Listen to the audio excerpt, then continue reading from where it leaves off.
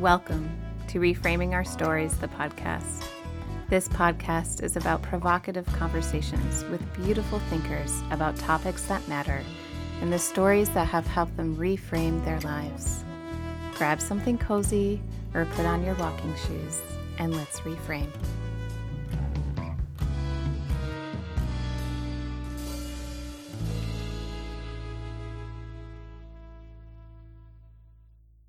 Welcome back to Reframing Our Stories. We are so glad that you are here.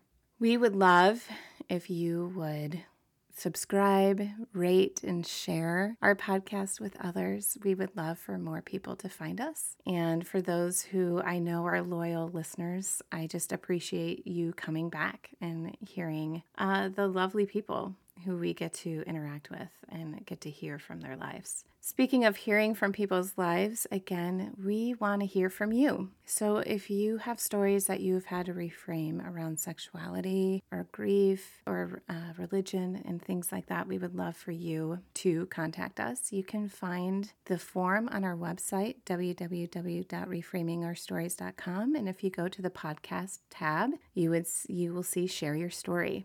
We have a couple topics set up right now that we're interested in, but those topics will change as well once we get more people to share some of their stories. So please take a look at the list if that seems like something you are interested in. We would love for you to be on our show or for us to share your story where we can read it for you. So as a sex educator, I often say to people that what I've learned the most is that sex education is grief work.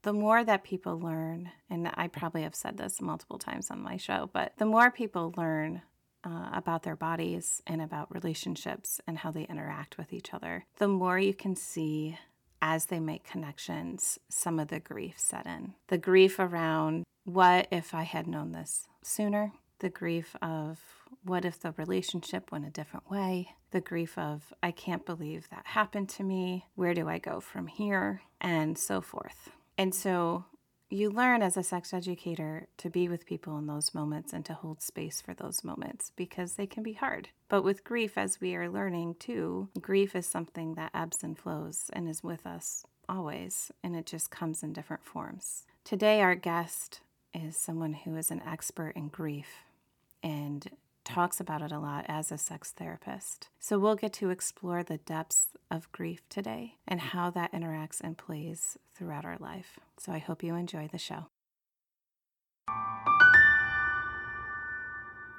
It was one of my first ASECT conferences I had been to, and I sat next to another woman with red hair. She and I learned we went through the same sexual health education program, just in different years, and quickly found an ease with one another. Edie Nathan was this woman, and I found her to be incredibly insightful, wise, and calming. Edie Nathan is the best-selling author of It's Grief, where she examines the emotional and devastating impact of loss and trauma. Grief is hard to talk about. I, for one, growing up, stayed as far away as I could from it. Edie teaches you to dance with your grief, to know it as a way to know yourself, whether it is the loss of a loved one or the loss of a limb or the loss of the life you once knew. It is your soul that offers the answers to relief. An essential element in her practice is to offer clients the chance to combine psychotherapy with a deeper, more spiritual understanding of the self. She is dedicated to helping people understand their grief, cope with the fear and struggle that holds them back, and learn to live fully. Edie, what a joy to connect again, and thank you so much for being on our show. It's great to be here. I feel like this has been a long time coming, that we have definitely wanted to talk for a while, and I have always just been enamored and fascinated by your work in grief work, and especially because when I was going through our sexual health program, really what stuck out to me the most out of almost all things was when Sally Foley said, "You can't talk about sex without grief and loss." And when she said that phrase, it was like I was just hit in the chest and dumbfounded. And then everything kind of opened up for me just from that phrase. So I would like you to tell us more what that means. It's interesting because when people have talked about the orgasm, they refer to it as the little death. I've never heard of that. Because there's a place where you leave your body in the arc of ecstasy. Mm-hmm. And it takes a bit of trust to allow yourself or allow oneself to leave, to actually experience that point of ecstasy. But the leaving of the body and the little death is also perhaps a little grief, because it's so, the lead-in can be delicious, but the ecstasy itself, that moment of kind of where you're taking off, lasts for moments. Mm-hmm. I think perhaps maybe that's why Tantra was created, to be able to shed some of the momentary experience and to allow oneself to embody the experience of the ecstasy over hours. I've never had that explained to me in that way. I feel like how you said it takes a little bit of trust. And I feel like that is why there's so many people too, who getting to that point of orgasm have a really hard time. I completely agree with you. You know, it's such an interesting piece to imagine that, to have that experience, that ecstasy, that you must feel some trust. What's also curious about this conversation is that it's not just the trust of your partner, it's also the trust of yourself. Right. That you can handle that joy, that you are maybe even feel worthy of it. Well, and that's actually before I even thought of partner, I thought of self. Because yes, it is. You know, it is a place of, and it's of letting go as well, and lack of control. And I feel like that is the thing that we also fear the most, is giving away control, and also knowing what could be born from that lack of control. Yeah, the lack of control. Although I do somehow think that it's a fool's game to think that we're actually in control of anything. Well, right. I mean, right. That's our internal struggle. Always. That is it. It is consistent. It is constant, and it's constant. It's knocking on our doors, right? Yeah. Because we want to believe that we can control. And grief is one of those things, to get back to the grief conversation, that we can't control. It's emotionally labile. It goes all over the place. It doesn't follow any rhyme or reason. And it's like a phantom, a ghost that comes in and visits, and then it leaves, and then the ghost comes back, and it can be like a nag, you know? Yeah. Well, that's interesting that you said that, because one of my questions for you is, you know, if grief had a name or image attached to it, what would it be?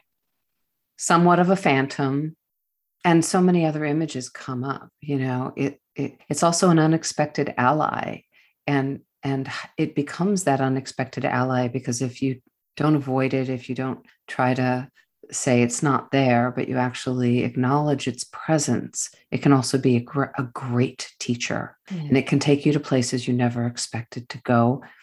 And those places can be dark, and those places can be illuminating and delicious. And it's the whole enchilada, if you will. It's everything, and it's layered with flavors and colors and darkness and light. This is strange, but for some reason, in how you're even describing grief, there is this element, though, that almost sounds enticing. And I know that sounds weird that I just said that, but I feel like we are constantly afraid of grief. But I do think there's this element where grief can be a place where if we allow the time with it, can be transformative. It is transformative. And instead of being transactional with grief, how about being interpersonal with it? How about engaging with it? and dancing with it in a way like, okay, when we dance with a partner, depending on the dance, depending on how we feel about ourselves in that moment, we can either be free, or the dance can be staccato, or the dance can be jagged, or the dance can be a dance that you do all by yourself. And sometimes that's the most luscious and informing dance. And yet grief, if you dance with it, if you invite it, if you allow the depths of it, the lyricism of it, the phantom of it, to inform you, to take you to places that you never knew existed, and that could be the depths of the soul. So then what would you say that most of us, that we don't fully understand about grief? I don't know that I can answer that. What I can say is that as long as we don't engage with it, and especially if it's there, and frankly, we've all gone through this pandemic, which is becoming an archetype. COVID is an archetype, and an archetype is an image that we all know and relate to, like mother. So if I mention mother, I don't care what language I'm speaking. I don't care where I am. I don't care what kind of human being you are. When I mention mother, you know what it is. Same thing with COVID. When I mention COVID, it does have an archetypal structure. We all know it. We feel it. And it's grief is like that archetype. We know it. We know it's there. And yet if we work very hard to just pretend it's not there, it may affect us, but it doesn't.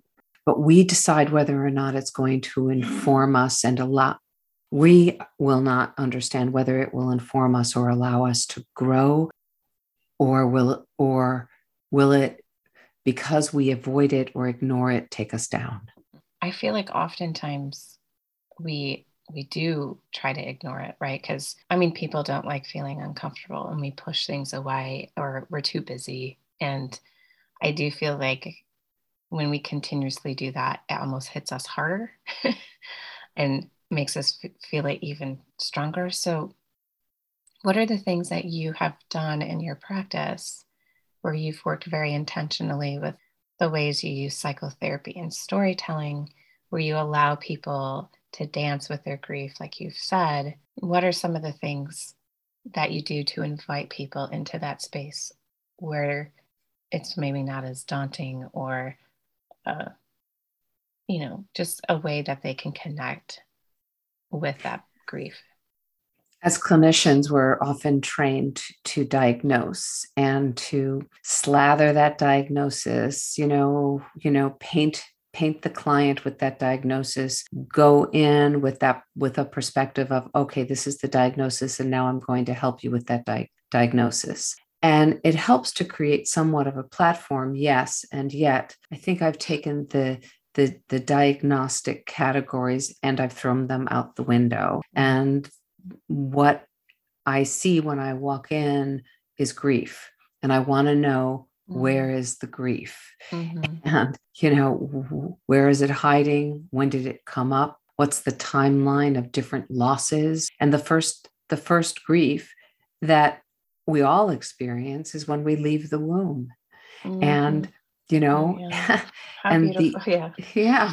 And it's a movement out, and it's, and for many, that intrauterine experience is warm and lovely. And I believe, although there's not a whole lot of science to back this up, that there are some in utero experiences that are not so good, that are tumultuous, that are traumatic. And if the mother felt shame, that child in utero may be born with a sense of shame that has somehow gotten transferred, but not in any way that we can truly identify. So I think it starts there. And maybe that was the only time in one's life where perhaps there was that sense of warmth or safety. Let's go through the timeline of grief so that we can see where it's created an obstacle so that you're not living your full life. I on occasion go and talk in churches and things about, sexuality. And one of the things I have talked about is along the same lines of that you talked about with the womb, where I said at one point in our lives, we have all been embodied. We've all lived inside of another body. And I do believe that our sense of longing for intimacy and longing for connection or sexual satisfaction is to feel that embodiment again, like we did in the womb. Mm. That's so beautiful, the way that you just framed that. And there is something about the embodiment, and it's almost like, okay, so are you going to be my body embodiment? Mm-hmm. And the structure of that and the framing of that is beautiful and lovely when we partner. And yet the danger is wanting to fuse and then lose the self. Right. And so how can you feel the warmth of that womb-like experience with perhaps another, and yet not have an umbilical cord that's attached? Yes. Oh, but right. Mm-hmm. But rather allow yourselves to function as whole, separate human beings who come together and share part of their wholeness. Mm-hmm. And the sign for infinity, it's like a figure 8, like kind of on its side. So the place where the coupling comes together is where that crossroads is, but otherwise they're separate. And it's the smallest part, right? Like, yes. I think. Yeah. Mm-hmm. But it's also it is the only part that connects. Mm-hmm. And yet it is what I think can sustain the sense of infinity. Mm-hmm. Mm-hmm. And I think so often we lose that understanding of that, right? In terms mm-hmm. of codependencies and different things like that. Yeah, absolutely. So some of the things you have also utilized is the sense of ritual within your work. And I think we have maybe as a society lost the importance of ritual. I think it's something we need to have more of. And so I want you to actually speak more about ritual and why do you believe it's important in our lives? Ritual is ancient.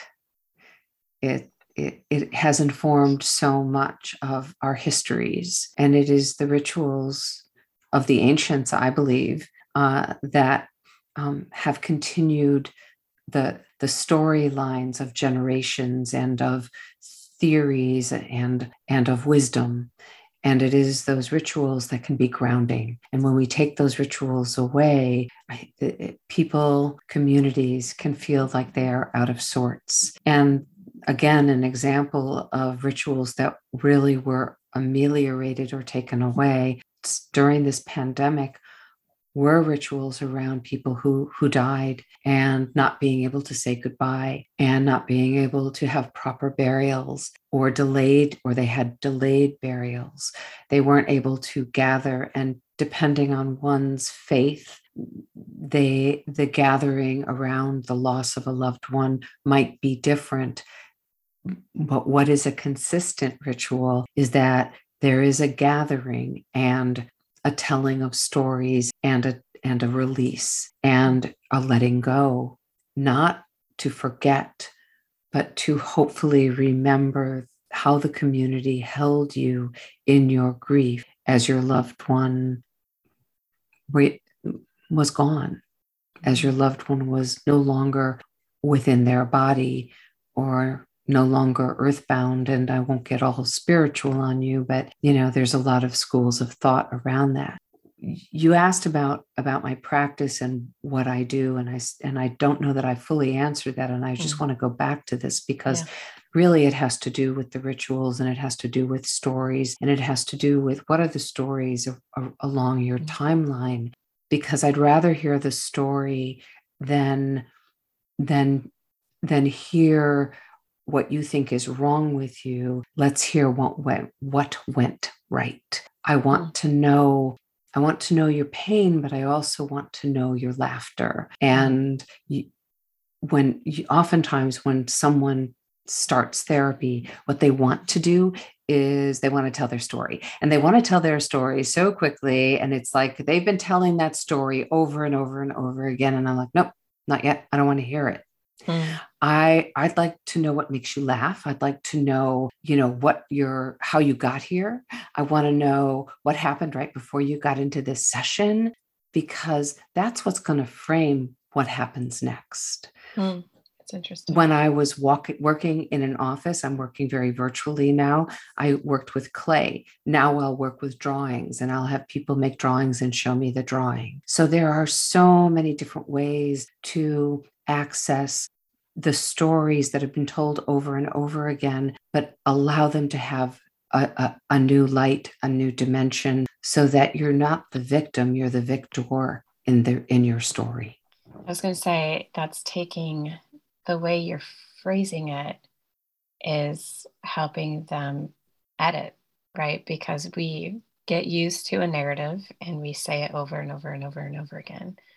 And it's almost like you're coming in and interrupting that narrative and saying, okay, but what if that, it's almost like a plot twist, or like the surrounding story that's not always seen, and allowing people to go into that space. That's right. That's right. And actually a new ritual is getting formed. And what did happen over this pandemic, where rituals were formed and family gatherings happened over Zoom, storybooks got created that were passed around from family member to family member when they lost a loved one. Mm-hmm. And then these books were just passed along, and everybody had a chance to write their thoughts.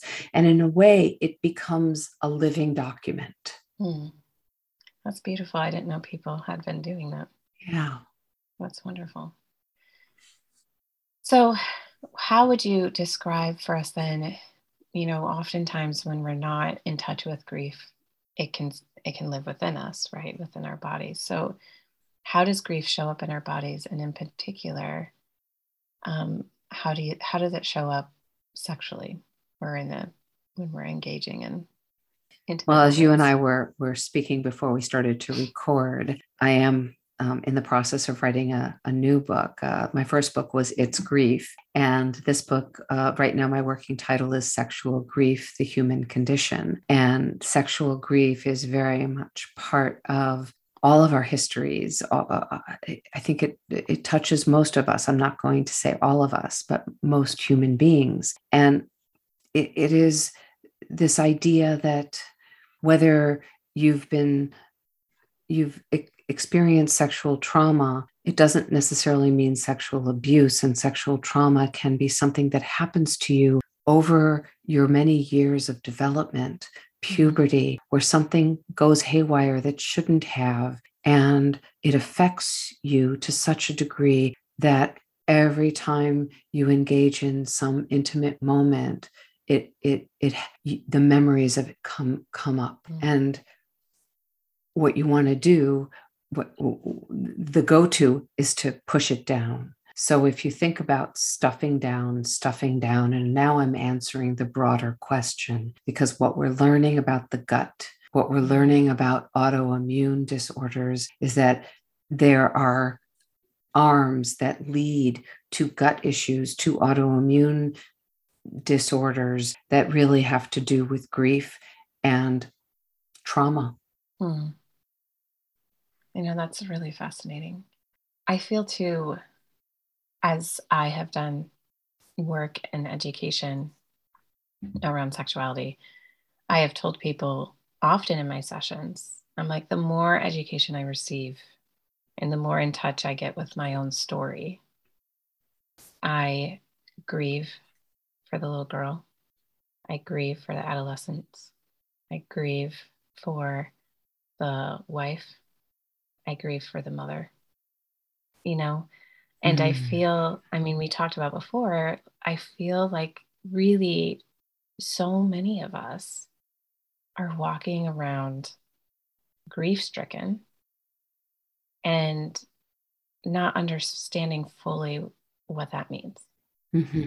There's this design, and it's actually what part of my branding on my website. and it's an Ouroboros, and the Ouroboros is the snake that is chasing its tail or eating its tail. And it is really about life and rebirth and death and the cycle. And I love the way that you put together this whole idea of I grieve for the adolescents, and I grieve for the mother, and I grieve for the little girl. And if only we could reignite the idea of ritual as we move through our life passages, and that we honor the young woman who finally gets her period, but to understand that for that young girl who gets her period, whether she's 9 or 16, that there is a point within the self, whether it's recognized or not, of leaving innocence.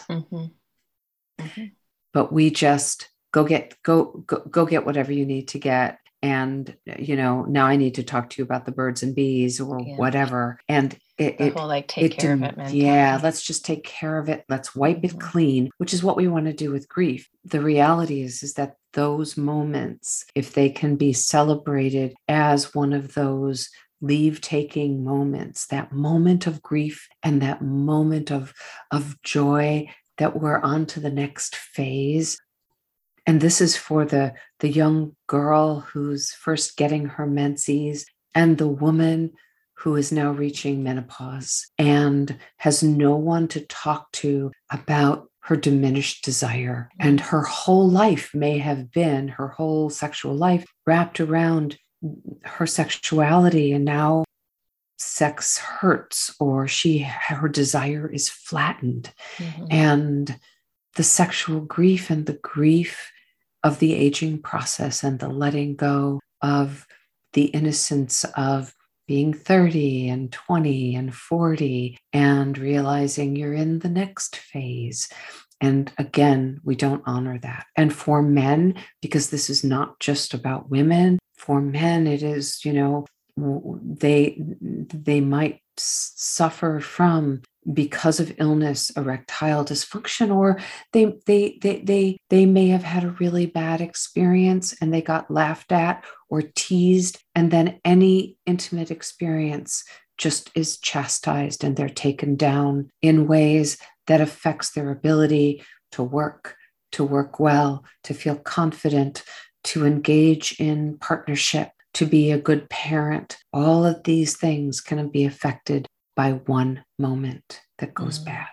You're making me think, because I teach a lot of puberty classes to 5th and 6th graders. And there's a gamut of emotion that continuously happens in the room. And now I'm like, how do I create a ritual for them around, this is a lot, I try to put some positive spins on it, but I do say, it feels like a lot. It feels like a lot.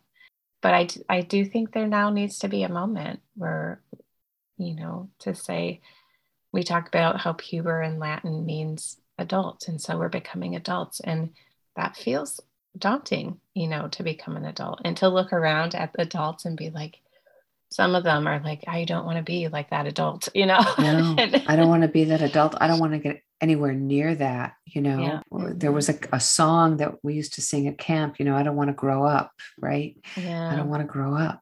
And it's true. The loss of innocence and how can we craft innocence no matter how old we are?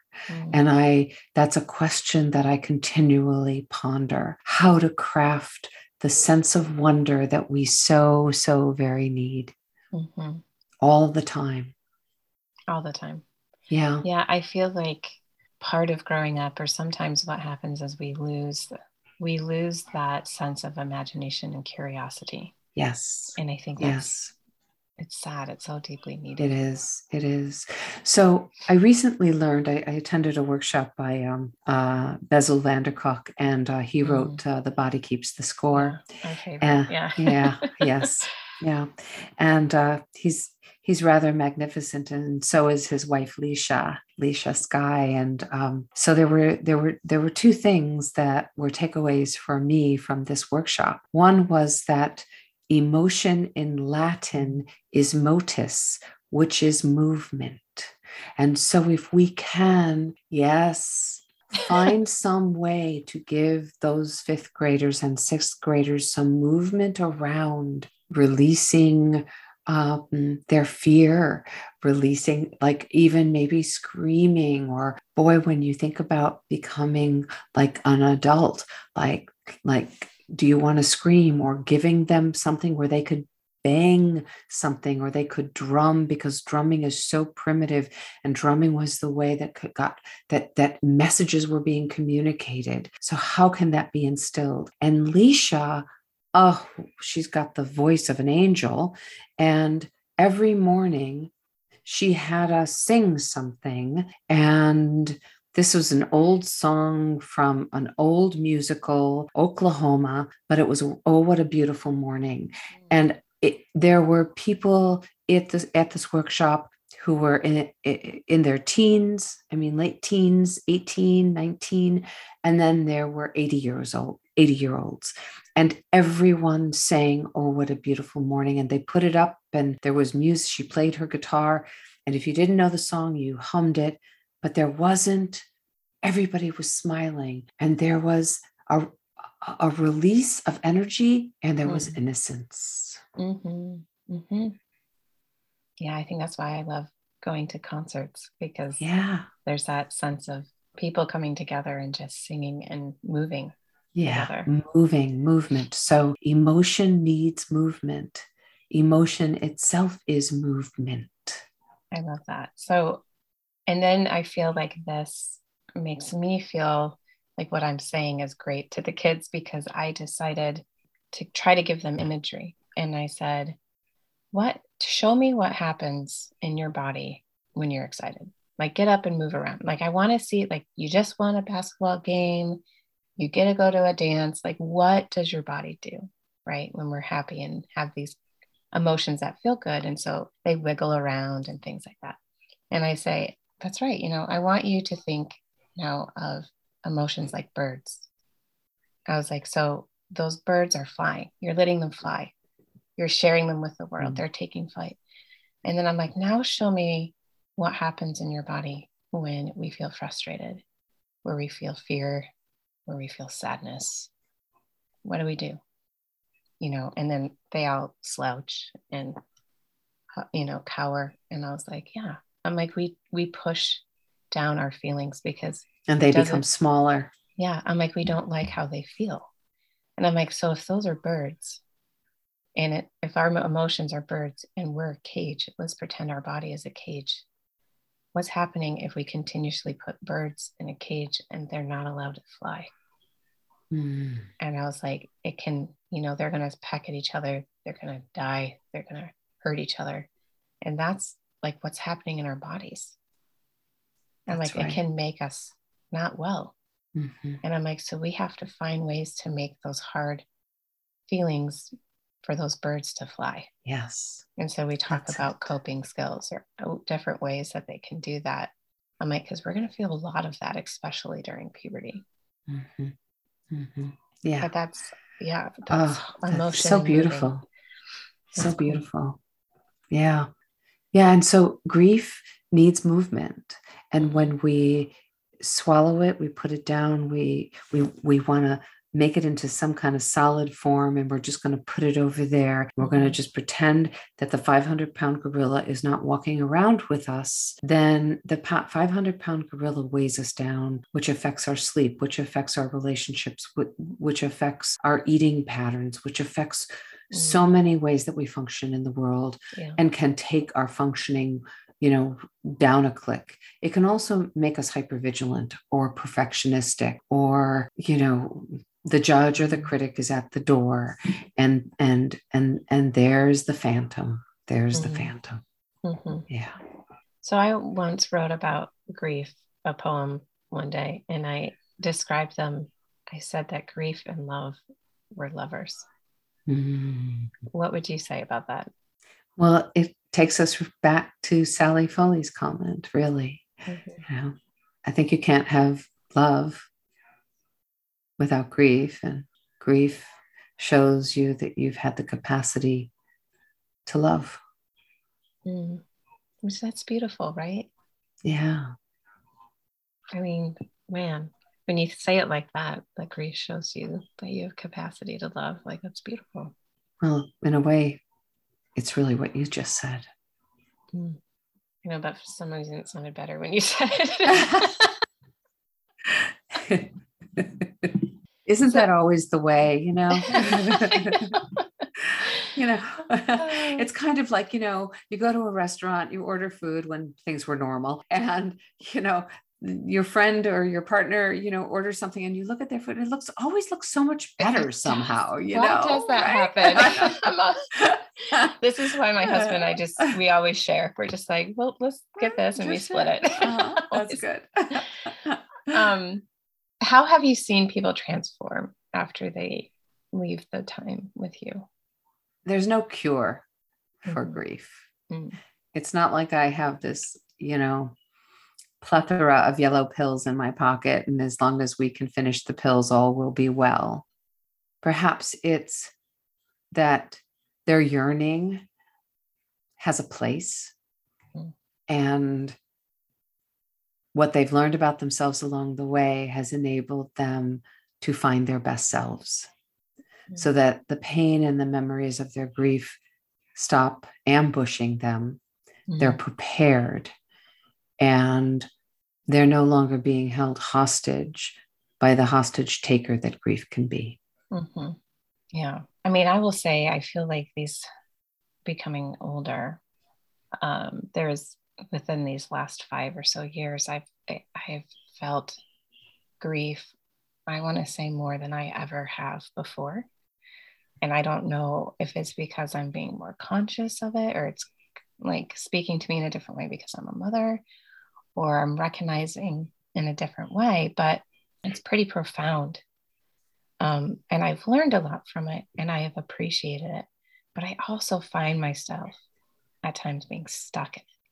And so is this then the movement factor that you're talking about, where, like, what do we do when we feel like we are actually really sitting with the grief and actually really engaging with it, but we also feel stuck in it? That's when the hostage taker has taken you. What I'm talking about in the next book, I just wasn't in that mindset when I wrote the last book, is the way that we can learn hostage negotiation techniques. And the hostage negotiation techniques are actually utilized by the FBI, and, men and women in uniform, and to deal with hostage situations. One of the very first stages of a hostage negotiation is to listen, and to listen well.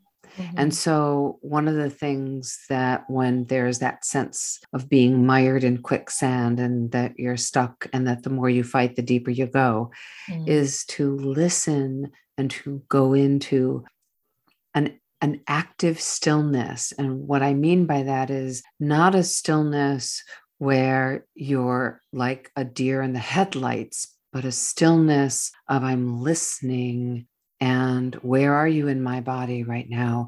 And what do you want me to know? And that the curiosity is that it's that the innocence of, okay, so what's going on right now? Is the stuckness perhaps a need for me to slow down because I've been moving so fast? Yeah. So that I need to take pause and listen. I need to scan my body. I need to scan for where the grief is holding me. And then you begin to engage, and then you begin to develop a relationship with it. It seems that when you don't have a relationship with the grief, that's when you get most stuck. Not you, but one. Sure. Yeah. And sometimes listening's hard, right? Listening is the hardest thing, because it means that you have to admit that it's there. But it is the listening. When you can listen to it, you're on your way. But knowing that you have the capacity to do that is where your power is. Yeah. And I feel like that, like you said, it is the hardest thing, especially because we're just surrounded by, I feel like, constant noise, and not necessarily physical noise, but that so many things vying for our attention, social media world, just, like everything is just constantly coming at us, and even our thoughts and different things. Mm-hmm. It's like a blinking light at a corner, and your window faces that blinking light. And there's no way to block out the blinking light unless you decide to drop the shades and say, okay, I'm not going to take the lure. I'm not going to look. I'm not going to go off. I'm actually just going to slow down and stop and block it out.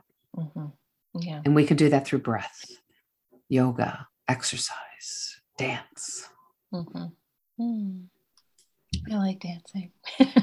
Me too. Yeah. So our time is almost over already. And I'm like, how did this even happen? It went by so fast. Quick. Yeah. So I always ask my guests, what story in your life are you reframing now? I knew you were going to ask this question, and it's a hard question to answer because somehow I feel that I'm always reframing. What I know is that I get tripped up by old messaging. And the old messaging doesn't belong to me. It never belonged to me, but I decided to own it. And so what I reframe is the old messaging. And I can tell you about a reframe of old messaging within my body. I had terrible anxiety when I was in my early 20s, to the point where I really couldn't even walk outside, period. And there were moments when my heart would race so fast, it would go 180 beats per minute. And I was sitting still. I was not running track. And the reframe of that was, oh, well, see, you're exercising without ever having to move. And though I am way over that moment in time when I had that kind of anxiety, there are moments when that heart rate will go up. And the reframe continues to be, oh, you're exercising without ever having to move. And it stayed with me, I think the other reframe is, and this is where I love to leave listeners, is it's kind of like the story of the Wizard of Oz. And Dorothy has this huge house that is, that lands on the Wicked Witch, and these red shoes are bestowed upon her. And then she goes on this journey. And on this journey, she's having to reclaim and claim herself, moving from really the innocence of being a girl to being a young woman. And she meets the Scarecrow and the Tin Man and the Lion and all the different parts of her that she needs to reclaim and find herself. And then she must face all the horrors of the poppy seeds and all of that.